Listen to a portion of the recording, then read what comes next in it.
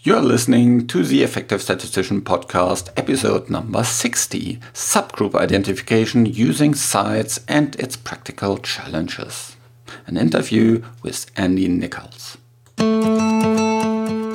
Welcome to the Effective Statistician with Alexander Schacht and Benjamin Pieske, the weekly podcast for statisticians in the health sector designed to improve your leadership skills, widen your business acumen, and enhance your efficiency. In terms of leadership, I'm pretty excited that we will have an upcoming webinar. It happens on May 30th and it's about mastering the art and the science of influential communication for statisticians. I'm doing this together with Gary. Gary will actually be the main presenter, and in this webinar you'll learn about challenges when communicating, the keys for you to become more influential. We'll also talk about challenging audiences and why it's important to have a strong start. Finally, we will give you 3 things you can do now to improve your communication. So go to theeffectivestatistician.com/webinar and there you can register and enroll for this. Also, please tell your colleagues about it because I'm pretty sure they will benefit from it as well. So don't miss out this opportunity to become more effective and register for the webinar at, again, theeffectivestatistician.com/webinar. So in today's episode, we will talk about sites, which is really about the identification of subgroups in clinical trials. You can actually also use it in observational data, but we will focus on clinical trials. With Andy Nichols, we will go step by step through this really elegant approach and also apply it to a practical example. The podcast overall is created in association with PSI, a global member organization dedicated to leading and promoting best practice and industry initiatives. Join PSI today to further develop your statistical capabilities with access to really nice special interest groups, the video on demand content library, free registration to all PSI webinars, and much more. By the way, you can see a presentation about Andy Nichols' webinar on the video on demand content as well. So there's really low rates for becoming a member. Just check out and go to psiweb.org to learn more about PSI activities and become a PSI member today.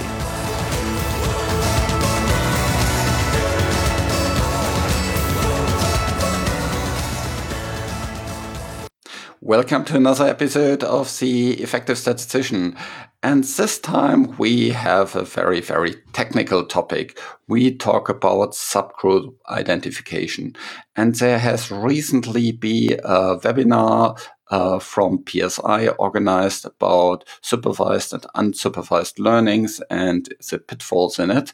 And Andy gave a very nice presentation in there. We talked about a different presentation, actually my cluster presentation at an earlier episode. So just scroll back in your podcast player and you'll find that. But today we talk about subgroup subgroup identification and its practical challenges.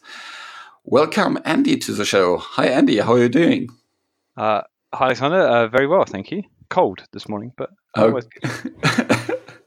Yeah, as we recorded, it's snowing outside and it's pretty cold in January and of 2019. And Andy, would you like to introduce you a little bit? What your career has been and what brought you into subgroup identification? Sure. Yeah. So I've had a bit of a strange career compared to most people. I started out in a nice standard way, completing my MSc in medical statistics about 12 or 13 years ago, and started working for GSK, where I am now. But after 4 or 5 years working in neurosciences, I left GSK to go work for a data science consultancy firm called Mango Solutions, who specialize in the R language, if people have come across them. So I was there for 6 years and ended up working across a variety of different sectors. Still a little bit plugged into the pharmaceutical industry, but working on all kinds of projects, small and large, with people who sometimes just wanted to explore their data a little bit more. Sometimes there were like Internet of Things type projects. There's a huge variety of work. But after 6 years, I left and came back to GSK almost 2 years ago to the day, and that took me into the respiratory area, where this analysis that we're going to talk about today came from. Okay, very good. In terms of your data mining time at Mango Solutions, did that help you to increase your knowledge about, let's say, these more advanced techniques to find subgroups and things like that? Yeah, so some of the stuff actually I've picked up since I came back. So it's a bit of a mix, but I suppose Mango opened me up to the ideas beyond what you would typically learn as a statistician. So I guess up until the point that I went there, a lot of my work had been very, very standard, especially around neuroscience. We're fitting a lot of kind of mixed models, and I guess the subgroup analyses that I'd always been exposed to were always kind of very predefined subgroup analyses. There was nothing really exploratory. So at Mango, where I worked with a lot of, I guess, career data scientists, you'd call them, people who don't necessarily have a statistical background, I was exposed to a lot of different ways of working.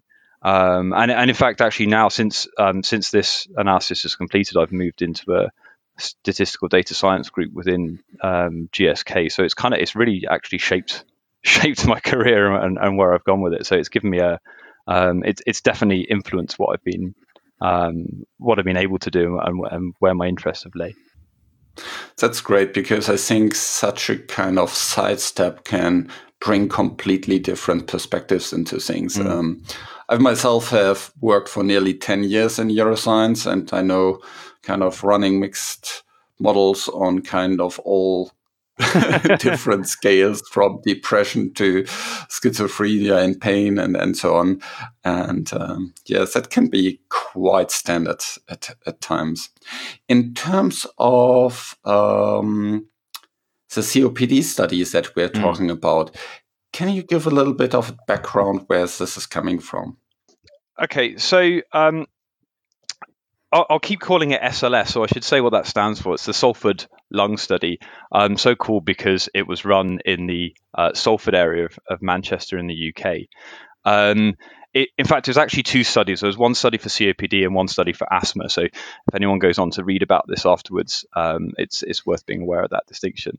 So the study itself was a 12-month study. It was designed as an effectiveness study as opposed to an efficacy study. So you can think of it as kind of almost striking a balance between like a real-world cohort study and a traditional randomized control trial. So it was randomized, but it was an open-label study. And in terms of study visits to assess the primary endpoint, which was a reduction in, which is the mean annual rate of moderate and severe exacerbations. This was all done through electronic health records, and there were the study visits were effectively confined to the beginning of study and the end of study.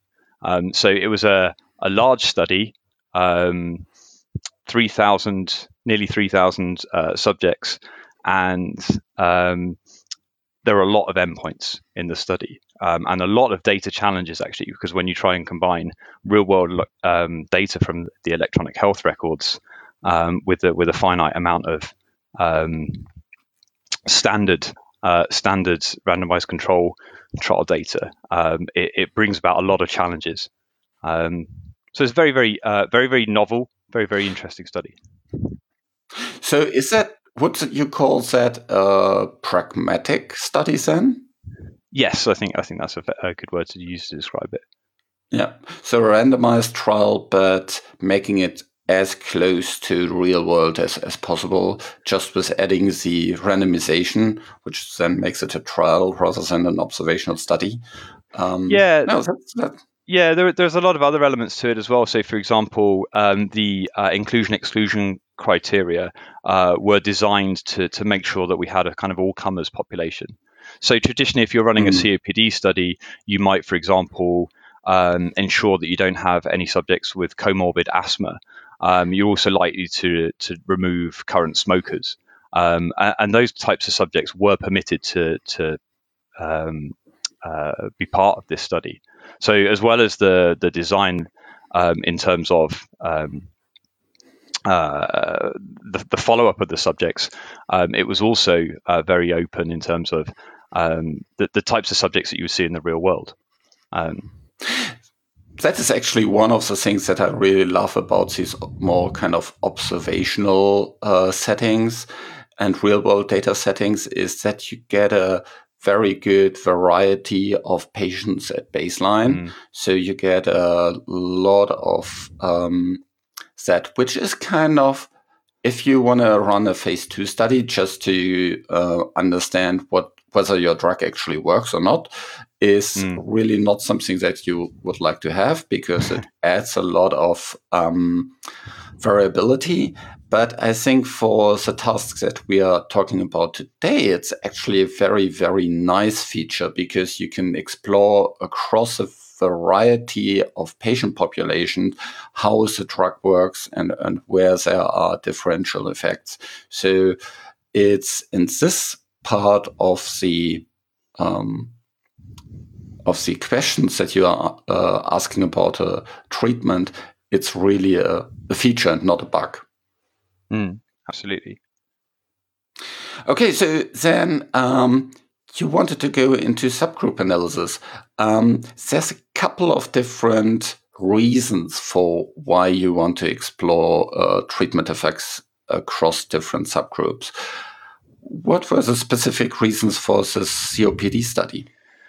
So one of the key motivations for this study was that because it was a lot like a real world study, in the fact that we had this broad patient population, there was an opportunity that you wouldn't normally get in a as you say, a phase 2 study or even a phase 3 confirmatory study, to explore subgroups. There are patient subgroups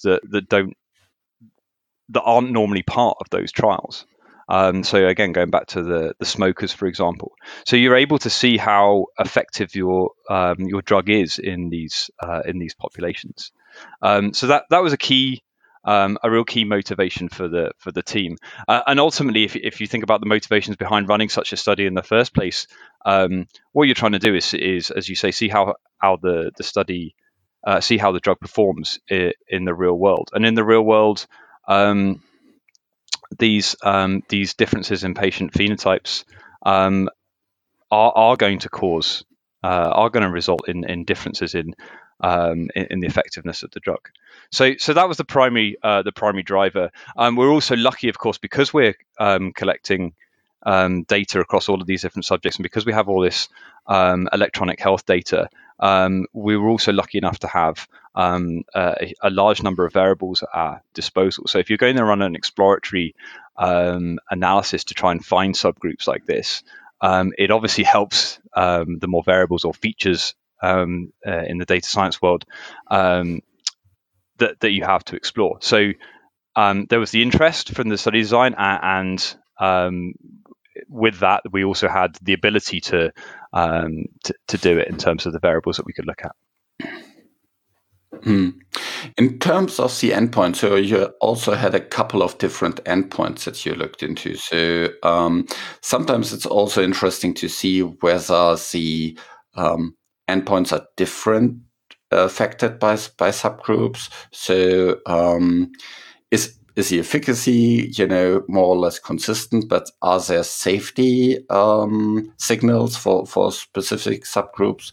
Did you look into these topics as well? No, we didn't actually. In the study, there was a wealth of data collected on pneumonias, for example, as an SAE of special interest.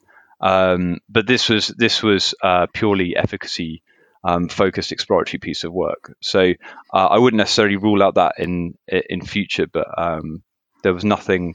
There was no other endpoints explored other than the primary exacerbation endpoint. Okay, so let's look into kind of a couple of different challenges for finding relevant subgroups. One of the topics is pre-specification and post-hoc. Were all your kind of variables pre-specified, and how did you pre-specify them? Yes, they were. Is the is the short answer. So, even though first I should be very clear to point out that this was a post hoc piece of work that was carried out. It was the intent of the team to do this from, I think, right from the start, but it wasn't pre-specified in the SAP. So what we did was we wrote a post hoc SAP where we outlined all the work that we were going to perform. We determined all of the inputs to the sides algorithm that we ran, and we pre-specified all the variables that we were going to use before running the analysis. The specification of those variables was very much driven by the medical team. So this wasn't just a case of taking every single variable that we had in the study and throwing it in and trying to let an algorithm do what it does. This was very much done in conjunction with the clinical team, and a lot of that was designed to try and make sure that we were selecting variables that would be available if a subject went into the clinic. So ultimately, what you're looking at with analysis like this is to think about a subject who walks into a clinic. They're on some existing medication. It's not working for them. What course of action do they take? Is this so? This was a study in Relvar. So is Relvar the right drug for them based on their patient characteristics? And so you need information that's going to be available at that point in time. So there can't be things that we collected obviously during the trial. Also, obviously, because with a lot of these machine learning algorithms, you've got to be very careful with collinearity of variables. And so there was a lot of effort to make sure upfront that we were picking variables that were as independent as possible, I suppose. Yeah, I think that makes a lot of sense. I ran the sites algorithm myself a couple of years ago, and like with any of these approaches, if you put too many covariates in there, it gets very, very fuzzy, and you just enter lots of garbage, and you very easily come into the curse of dimensionality that there's just too many options, and you need to pay quite a lot of a price for adding variables. So having a good kind of discussion with your overall team, with your medical team, to go through collinearity, go through some practical things is really, really helpful. One of the things that is specifically challenging for these algorithms are continuous variables. Because if you want to find subgroups based on thresholds, and you don't want to describe kind of for a continuous variable how your the slope is, or you fit some other models, did you actually pre-specify cutoffs for the continuous variables? We didn't, no. So within the sides algorithm, you can specify the level of binning that happens. So, for example, you might take a variable like age and define that there will be there'll be 10 cut points, or 20, maximum of 10 cut points, or 20 cut points, or 5 cut points, depending on how you want to how stringent you want to be. So we did that. We had a pre-specified maximum number of bins for the continuous variables. There's also a multiplicity adjustment that takes place for continuous variables and categorical variables with a lot of bins, so that you don't have those continuous variables dominating over things like sex, which is just a binary variable. So the algorithm handles it reasonably well itself, and therefore we decided not to pre-specify any of the bins. The other thing is, if you think of something like age, again, for example, we ran some pre-specified subgroup analyses as part of the primary study, where we cut age. I think the level was at something like 55, round about that area, where we split into two groups and looked at that already. And I guess when you're running analysis like this, the question comes up, well, is that the right place to cut? So rather than just feed in these pre-specified groups, it's like, let's have a look and see what comes out from the algorithm. And I suppose as a slight spoiler, the cut point that the algorithm found, because age was found to be important, was quite close to that. So yeah, that was a decision that we took. But yeah, I don't think there would be anything wrong as such with pre-specifying it. I think it was just the desire of the study team to explore as much as possible that drove that decision.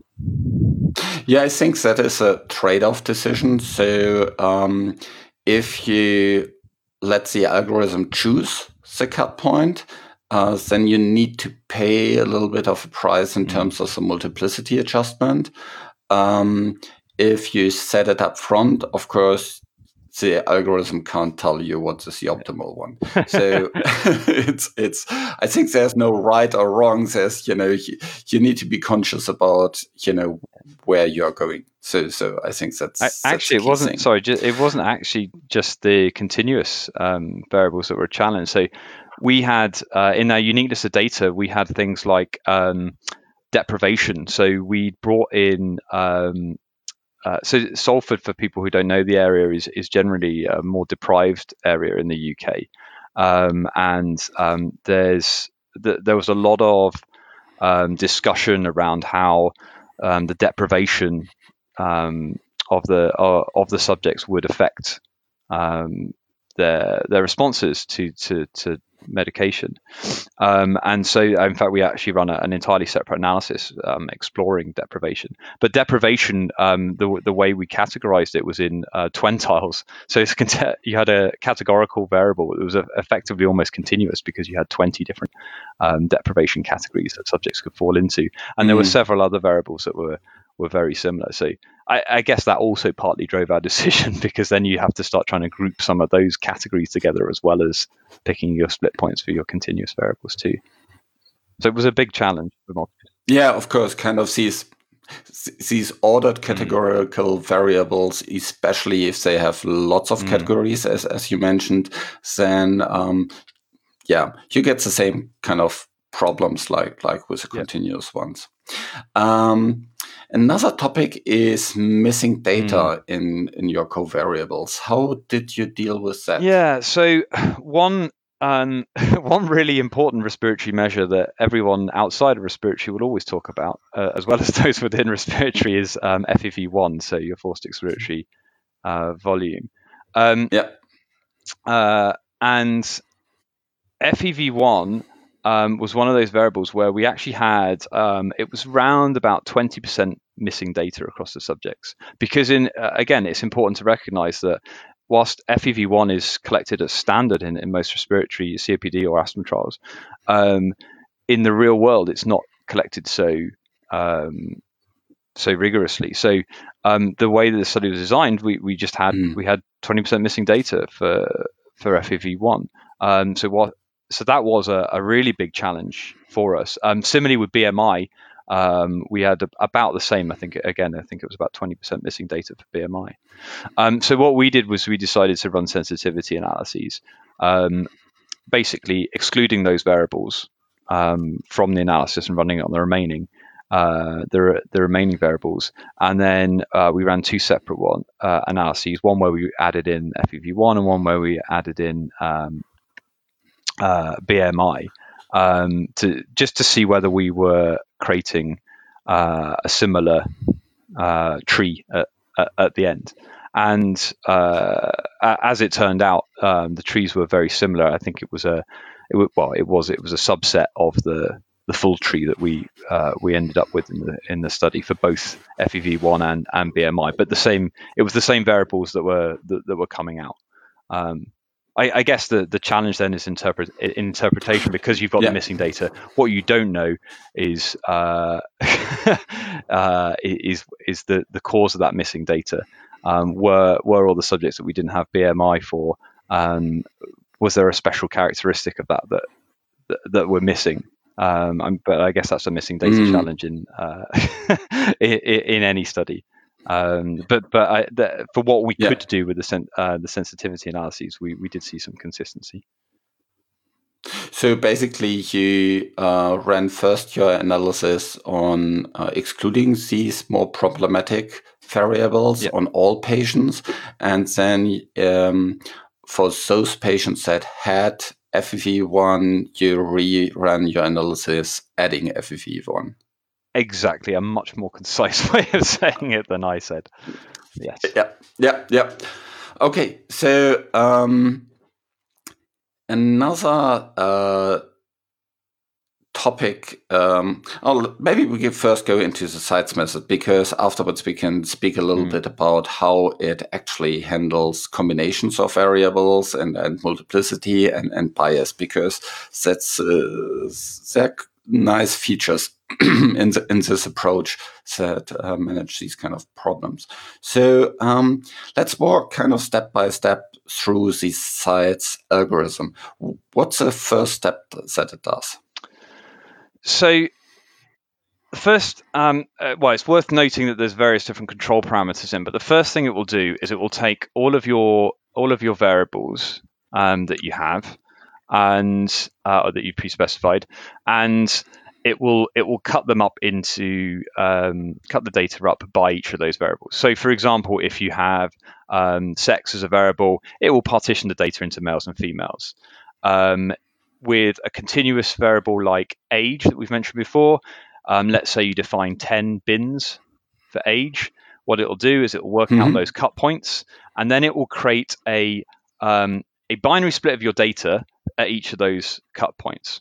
So let's say those cut points were 20, 25, 30, 35, 40 years old. There will be a cut point at less than 20, greater than or equal to 20, less than 25, greater than or equal to 25. So you've basically created lots of binary partitions of your data based on every variable combination.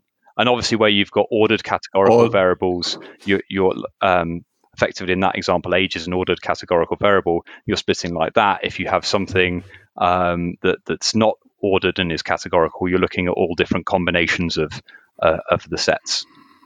If that makes any sense. So basically, you go through all the different covariates, all the baseline characteristics that you pull into there.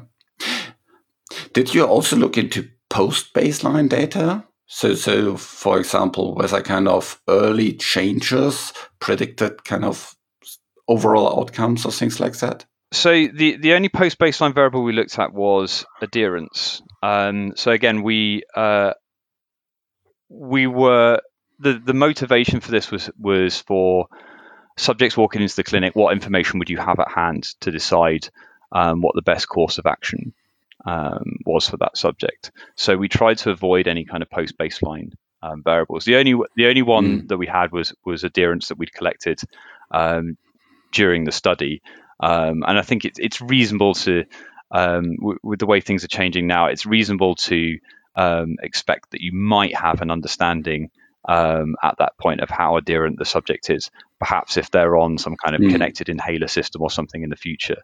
So that was the only one, but otherwise we stuck to baseline covariates. Yeah, and I think that is quite a good point. It speaks to kind of the decision whether to start or not started treatment. If you include later on post-baseline changes, I found that quite helpful to then answer other questions like, given that you started and now you have this kind of initial response to treatment, would you continue on treatment or would you stop now treatment? So, or what kind of, treatment benefit can you expect now based on this decision? So, or the early treatment response. So that's possibly another thing to look into. Okay, so the sites algorithm has dehumanized all the different covariates at baseline. What's the next step? So the next step is to then, and this is one of the input controls, is to look at the size of those splits. So you can specify a minimum subgroup size in the sides algorithm. So for example, if that age split that I mentioned, if you'd split and one of those cut points was at 20 years old and you only had 20 subjects, 20 or so subjects who were less than 20 and several thousand that were greater than 20, you've got very imbalanced groups, and you've got a very, very small group with the potential to see something really interesting in that group. But we would decide that was too small a group. So we specified a minimum subgroup size of 100. And I guess we were quite lucky because we had nearly 3,000 subjects in here that we could specify quite a large minimum subgroup size. But if you were trying to run this kind of analysis on a smaller study, then that would be a real challenge to think about what kind of minimum subgroup size you would have. So any kind of splits that result in very small subgroups were thrown away. We actually amended the algorithm slightly to also look at the number of subjects on each treatment in each of the two each of the partitions for each of the variables. So I think if I remember correctly, we had a minimum subgroup size of 100, and we had at least 30 subjects had to be on one treatment or other because we didn't want any imbalances in treatment too. So a couple of controls. And then what you effectively do is run models on the subgroups. So what you're looking for is which subgroups have the largest treatment benefit. So for example, if you're looking at, if you split into males and females, which of those subgroups is your treatment having the most effect in? And you do that for each of those partitions on each of the variables. So you're taking all of those differences, and you're going to have a very simple model that you fitted to that data, and you can then take that forward and compare each of those subgroups that you've identified and the treatment effect that you found. You can compare that with the parent population. So again, let's say you'd found that males was better than females. You might then compare males to the parent population of males and females all together. Or if you'd found that subjects greater than 50 years old were had a greater treatment benefit than those that were less than 50 years old, again you compare those subjects that were older than 50 with the parent population of all subjects. And again, here's where you have another control, because if you do that for every single variable, there's a large chance you're going to pick a high number. You're going to carry lots of things forward. But here we only take the best 5 subgroups. So we originally fed in about 30 variables, and that resulted in something like 80 or 90 different splits of possible partitions of the data that we took forward. Of all of those, each of those 80 or 90, you're going to have one group that's better than the other in each of those. So of all of those different models that we fitted, you then take forward 5 candidate subgroups where you perform that comparison with the parent group. And the comparison is a very straightforward comparison. So the comparison is you're effectively comparing the p-value from the model with the parent p-value, penalizing it with some parameter gamma, so some number between 0 and 1, to adjust for the fact that multiplicity. Effectively, Yeah. And so you describe the treatment effect not in kind of the absolute terms, but in terms of the p-value within the subgroup, which I think is a quite interesting thing. It's not looking into the interaction p-value or the treatment effect itself. It looks into the p-value within the subgroup versus the p-value of the overall group, which basically already penalizes a little bit for smaller subgroups, because these by design will always have a little bit bigger p-values. So that is it's kind of directly a balance between the size of the effect and the size of the subgroup, so to say. Yeah, I'd fully agree with that. It's very nice, the sort of natural controls that there are within the size algorithm. Okay, very good. So now you have your 5 candidates. So you have 5 from all the different binary variables that you started with. You have 5 candidates. What's the next step? So taking those forward, there is then a resampling procedure that takes place. So this is again a kind of a weak adjustment of type 1 error. So you are resampling to see if you could find a random selection of data that performs as well as your candidate subgroup. So let's say you resample 1,000 times. If you can get more than 5% of those random samples beating your sample, then you might reject your subgroup based on that chance. So here now, kind of, if we have these 5 variables that we start with, we look into the combinations. Also, whether you are, let's say you have age, sex, and some others, you look into how older females compared to the overall population, isn't it? Yes, that's right. Yeah. So that is where kind of you look into. So basically, first you screen for promising variables on a individual variable basis, and now we are looking into the combinations of these variables, and to find subgroups that depend not just on one variable, but possibly on a couple of variables. Okay, and what's the next step now? So once you've adjusted, you might end up with some number less than or equal to 5 candidate subgroups that you've found that offer this benefit over the parent population. Now that could be, as we said, that could be males and females. That could be older subjects less than 50, greater than or equal to 50, or any of the other partitions you've got. And of course, there's going to be overlap in those populations as well. But essentially, you've got up to 5 binary splits of your data, and at that point, you go again. So let's say you found males as one of your groups. You go again, males becomes your parent population, and you look at all the ways of splitting that population up again. So you'd look at males that are older than 50 or less than 50. You'd look at males that had, say, I don't know, less than or equal to 2 exacerbations in the previous year versus greater than 2 exacerbations in the previous year, and so on.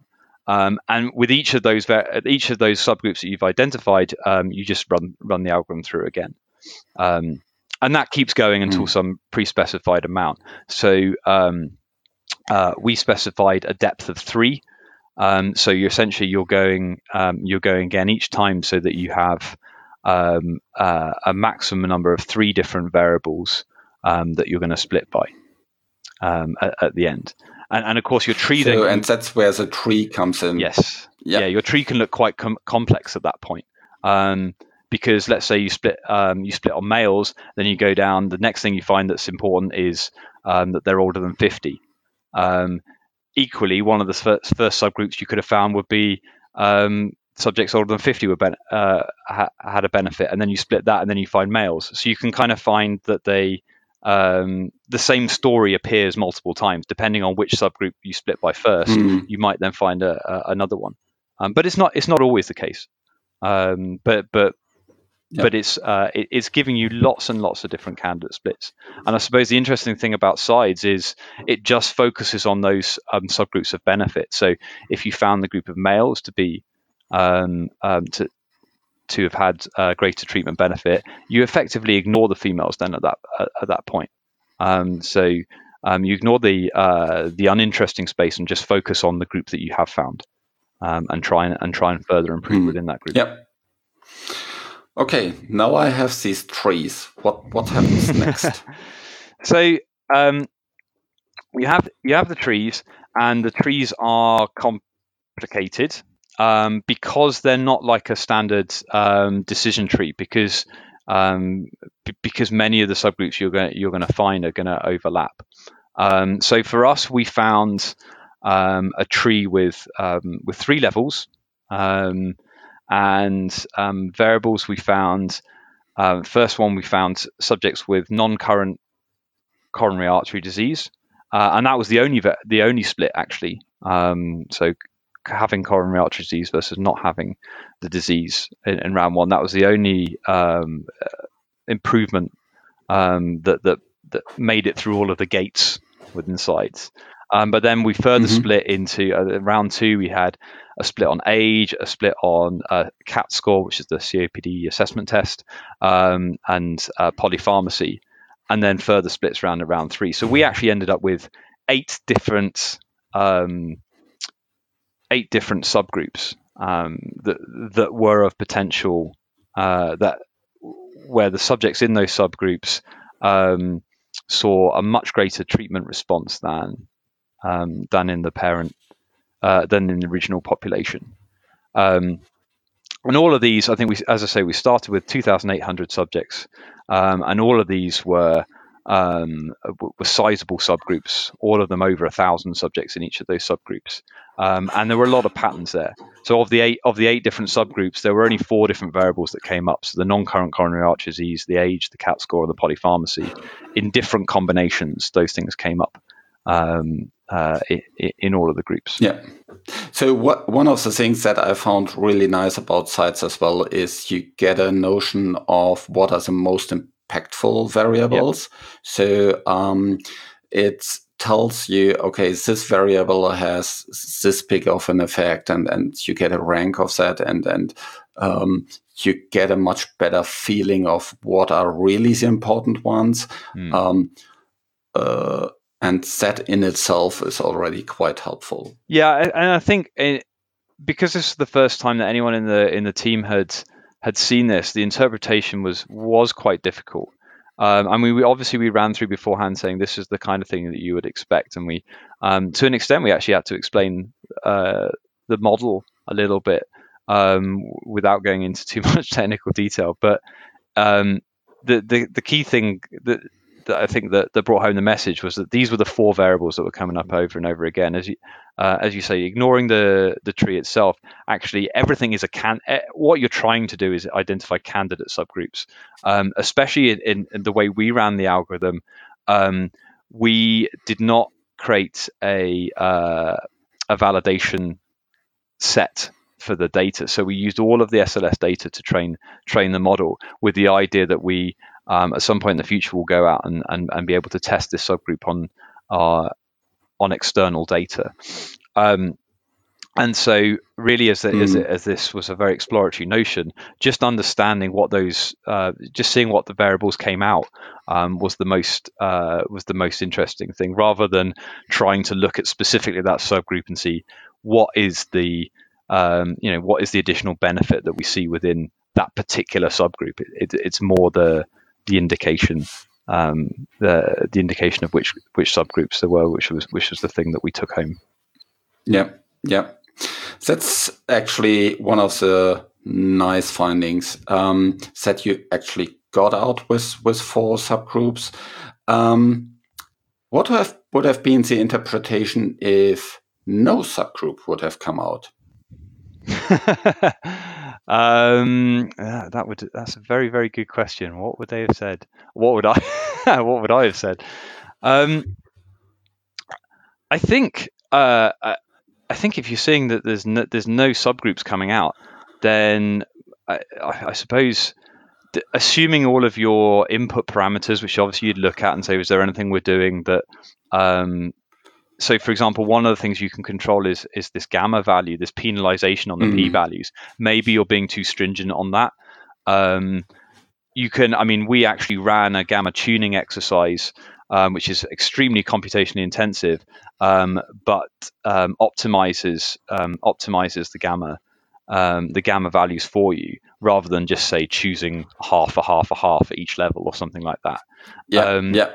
So, but that could be something that you could look at to say, okay, were we too stringent on the improvement? But if not, then I suppose you're in a situation where you're not actually able to improve very much on the parent population. There's nothing obvious jumping out. I suppose I'm thinking about this for the first time because in all the kind of test runs and practice things that I've done around size, I've always found subgroups. So I've never really been in a position to try and interpret it. But yeah, I guess you have to conclude that your treatment, if you've already seen a benefit in the main study, is fairly unanimous in the benefit that it provides. Yeah, I think that is one thing. The other thing that might be worth looking into is whether you were too broad in the input variables, so that you put too many variables in that, because you need to pay a price for that as well. And rethinking that might help. And I think for me, if you kind of run this and used a couple of different options, you can also play with the minimum bin size that we talked about. Is your treatment possibly works pretty consistently across all the known variables, and which could be a very, very nice thing in itself, because that means the outcomes of the treatments are quite predictable. Which makes it easy to use. So that's another outcome to look into. It could also be the initial research question. If you want to show that your drug works very, very consistent across all the different variables. Yeah, I would agree. And I think actually the one thing that we did have to deal with the team is that, because you focus on specific subgroups where it performs really, really well, the question is then, well, what about the subgroups where it didn't perform well? And I guess if you're in a position where, like we were lucky enough to have a sizable treatment effect in the first place, and actually what you're doing is you're seeing sort of no difference in those subgroups that you've cast aside along the way, rather than a swing the other way in favor of the comparator group. But that's certainly a topic of debate if you see that. But of course, it's always important to remember that you're running this analysis statistically. For every time you find a group with a lot of benefit, you're going to find groups that are the opposite way as well. Yeah, that's worth bearing in mind. Yeah, that's yeah, and actually that is one of the things that you need to look into at the beginning, because basically you need to say, okay, in which direction you want to look. Yeah. So you can look into the direction, is it actually better?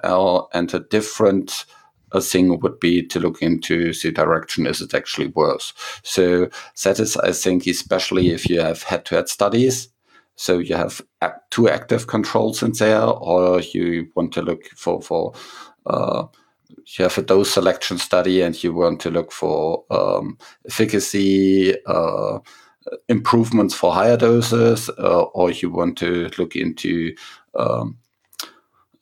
safety for improvements for lower doses. These kind of things you need to have in mind when you actually start with it.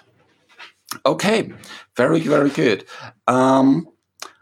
What were kind of your overall learnings with the study team at the end? So there were a few learnings really.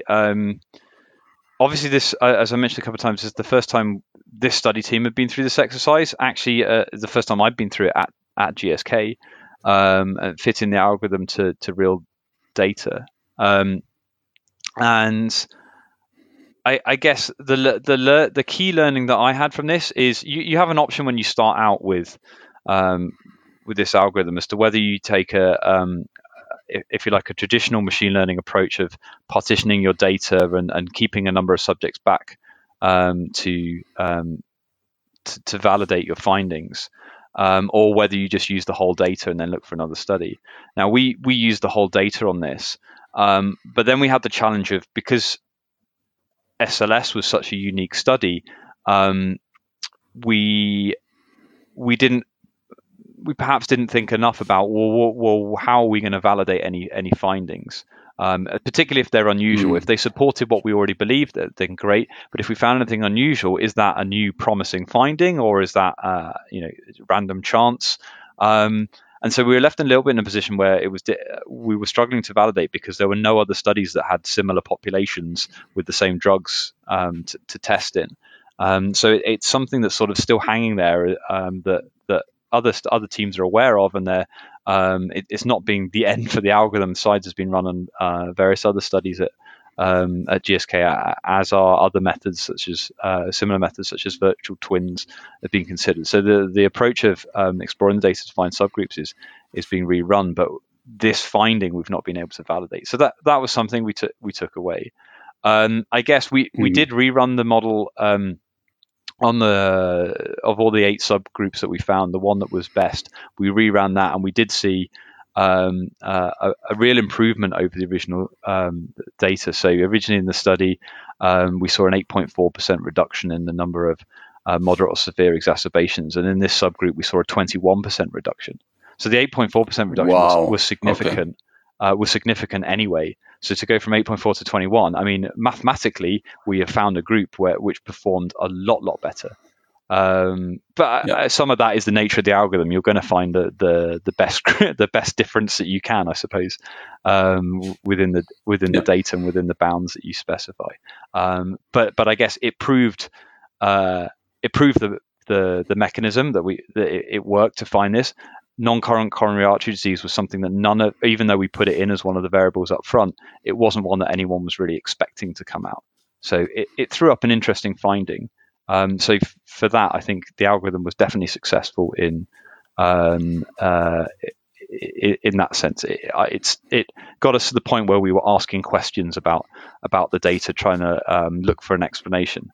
And there's obviously counterpoints there, and there'll be statisticians listening going, well, yeah, now you've seen this, you're trying to come up with reasons why you might see that, and there was definitely an element of that. People were coming up with theories as to why coronary artery disease and this particular split on CAT score would be important, but it certainly opens up questions and opens up the debate. So I think it was very successful in that sense, and that, barring the learning about really communicating the partition of data into training and test sets or training validation sets to the study team, I think the other main learning was that actually this was quite a productive exercise in understanding what machine learning can do with a data set like FLS. In terms of these theories about why this variable is interesting, I find it quite good to have a good literature search at the beginning when you speak about the covariates that you want to put into them, so that the medics have a little bit a thought about the biology up front and really kind of test whether these are relevant variables and if they have real literature for that, because that helps to set expectations at the beginning. And of course, it also, you have some kind of hypothesis that you're testing. And you can prove where these hypotheses are coming from based on the literature. So I think that has a couple of advantages to move that way. Okay, very good. So there is lots of replications of that at GSK, obviously, which is interesting. In terms of further learnings on this, Ilya Lepkovich, who is actually the author on a couple of publications on that, and from which I learned the method directly when I was working in Lilly Neuroscience, has given another presentation in this webinar. So if you go to the PSI homepage, you will find the webinar there with the presentation from myself, from Andy, and from Ilya. And another person to mention is here Alex Dimitrenko, that worked together with Ilya on and was influencing all the multiplicity things. If you want to learn more from Alex, he has been discussing with me about multiplicity in an earlier podcast episode here. So just scroll back in your podcast player and you'll find that episode as well. And finally, in the show notes, I will, of course, put the links to this webinar and also the slides that were used in this webinar. So with that, thanks so much, Andy. Thank you. It's been a pleasure. This show was created in association with PSI, and next week we will talk about estimates another time, and this time we focus on the composite endpoint strategy. Really, really nice, with all the different applications and challenges and solutions for how to best use that strategy. Thanks for listening, and don't forget to enroll for the webinar. It will happen on May 30th, 2019, if you listen to this to a later date. So, looking forward to seeing you there. Bye.